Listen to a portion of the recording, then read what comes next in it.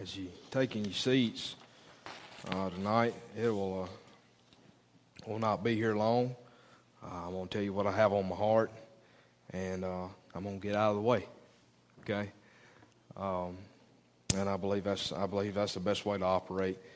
But if you have your Bibles, Romans chapter 12 tonight, just some things that's been going on in my life that here recently that has led me to this scripture this evening. A very popular passage of scripture, a very familiar passage of scripture to us born again believers in the church. I had been looking for some time now, just to tell you some personal stuff that's been going on. I have for some time now been looking, and this is not going to be real spiritual, so y'all get off the edge of your seat.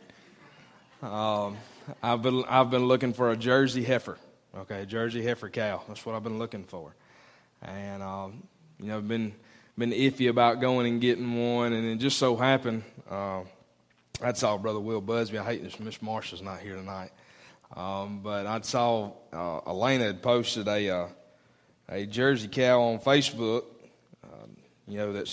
that's producing milk right now and everything, and I was really chomping at the bits, really wanting it, but I decided I better be in a bigger house than I am now. If you don't know, we do live in a tiny house. It's small. You can ask very few that's been in here that's been there. It is small, but we enjoy it. We love it. But anyway, back to where I'm going with this. I was texting and talking with Brother Will, and we got talking about cows, and I told him he had a 7 to 8 month old heifer that I was wanting, about the same age as my bull I got. And I said, I'll take it as long as it don't die before I come get it. And he laughed, and he said, now some of y'all will think this is cruel in the way it comes out, but he said, these things are just born to die. And if you think about it, they really are. And then the hush come over the building. But I responded to him, and I said, we're all born to die if you really think about it. Or I said, we're all born to die, aren't we all? But that got me to thinking, and I really got to pondering on that statement that I made. Us as born-again believers, we are reborn to die. Now, what's saying that? Let me clarify. We are reborn, to wake up each and every day to die to ourselves. We are born to wake up and sacrifice ourselves. We're born to die. So, chapter 12 of Romans. If you're there, say amen. Amen. Amen. It says, I beseech you, therefore, brethren, by the mercies of God, that ye present your bodies a living sacrifice, wholly acceptable unto God, which is your reasonable service. And be not conformed to this world, but be ye transformed by the renewing of your mind, that ye may prove what is that good and acceptable and perfect will of God. You see there the second word in that first verse, and it says, I beseech. That is the term used, begging. He's begging your attention, drawing you more earnestly. Look, pay attention, is what it's wanting you to do. I read the verse over in Hebrews earlier, I think it was this morning, about, I'll paraphrase, it's good for us to be reminded of some things. And that's just where my heart's at tonight. And that's where I've been convicted in my own life of some things I need to be reminded of. It says, I beseech you, therefore, brethren.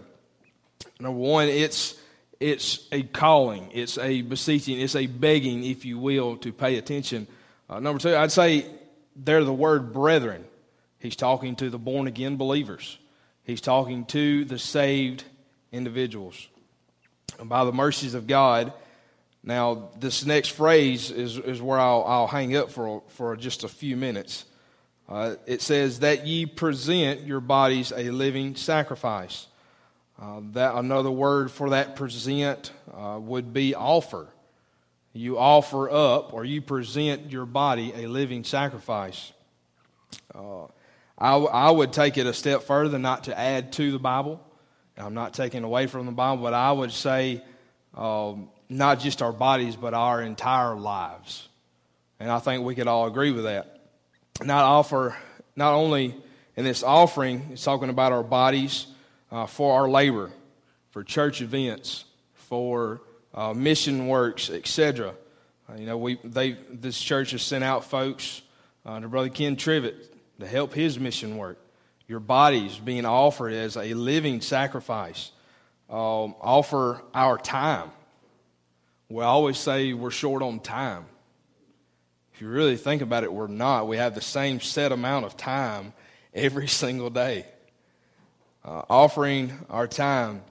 And you're always going to say something. We're offering our money. We should offer our money above our tithes. We're supposed to give our 10%. And going back to that time, I did some math. Somebody got a phone handy? Let's do some math on a calculator real quick, Brother Greg. All right, so there's 24 hours in the day, correct? Okay, and you have 7 days a week. 24 times 7 is what? 168. Okay? If we give 10% of our money, and this just got me thinking today, if we give 10% of our money, and I got really convicted over this now, why can't we give 10% of our time? Or at least strive to do that. 10% of 168 hours is what? 16.8 hours. Divide that by 7 days. How many hours is that a day? 2.4 hours. That seems like a lot of time for us in our fast-paced society. It really seems like a lot of time. But when you put it down on paper, it seems so small in those 24 hours where you can squeeze in 30 minutes in the morning or 20 minutes. Maybe you have a long lunch break. You have an hour lunch break. I've had a job before we had an hour lunch break. It was great. I miss those days. Now I have 30 minutes. Maybe you can squeeze something in during lunch. And once you're home, I want to say, along with our time,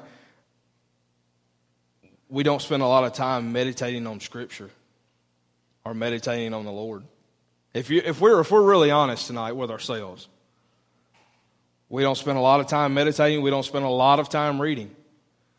The maybe 3 hours a week we spend with the Lord is here.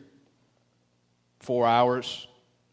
I don't get to do that. I get to come here on morning service when here at 10 o'clock due to different things. And something else that really convicted me since my daughter is getting older. How much time do we take teaching our children?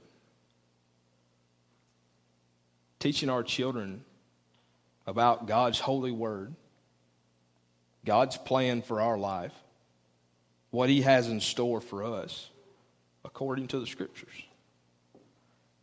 Our time. We are to offer our time. We're to offer our money. I was told by a very wise man, he would say he's probably not wise, but he's not here tonight. Brother David Box told me to look at my job as a way we fund our mission. Our mission. You have a mission yourself. We support missionaries on the mission field, but you have a mission yourself. If you ever get to hating your job, I'm really doing this for the Lord and to outreach the gospel and spread the gospel. That's what I'm really doing. That's how I'm able to function, is doing my job. The next phrase, it says that you present your bodies a living sacrifice. And I think I've said this before about this particular verse. As long as we are alive, as long as we are above the ground, we are to be sacrificing. A living sacrifice. Sacrificing ourselves daily. The next phrase, and like I said, this is going to be short, but this is something that my heart has been on, and especially today, especially concerning the time. A living sacrifice, holy, acceptable unto God. And I would like to say that holy and acceptable unto God goes hand in hand. Because in order for us to be acceptable unto God, we have to first be holy. That holy is defined as sacred, physically pure, morally blameless, or religious, ceremonially consecrated. Those two go hand in hand. It says, holy, acceptable unto God, which is your reasonable service. It's reasonable for us to be a living sacrifice. That is it's really the only thing we can do, is be a living sacrifice daily for our Lord and Savior. I mean, who died for us?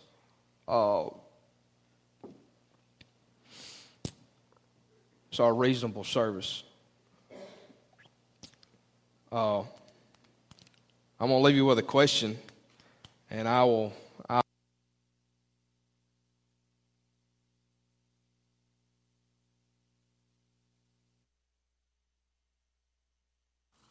in that reasonable service, after everything Christ has done for you and I'll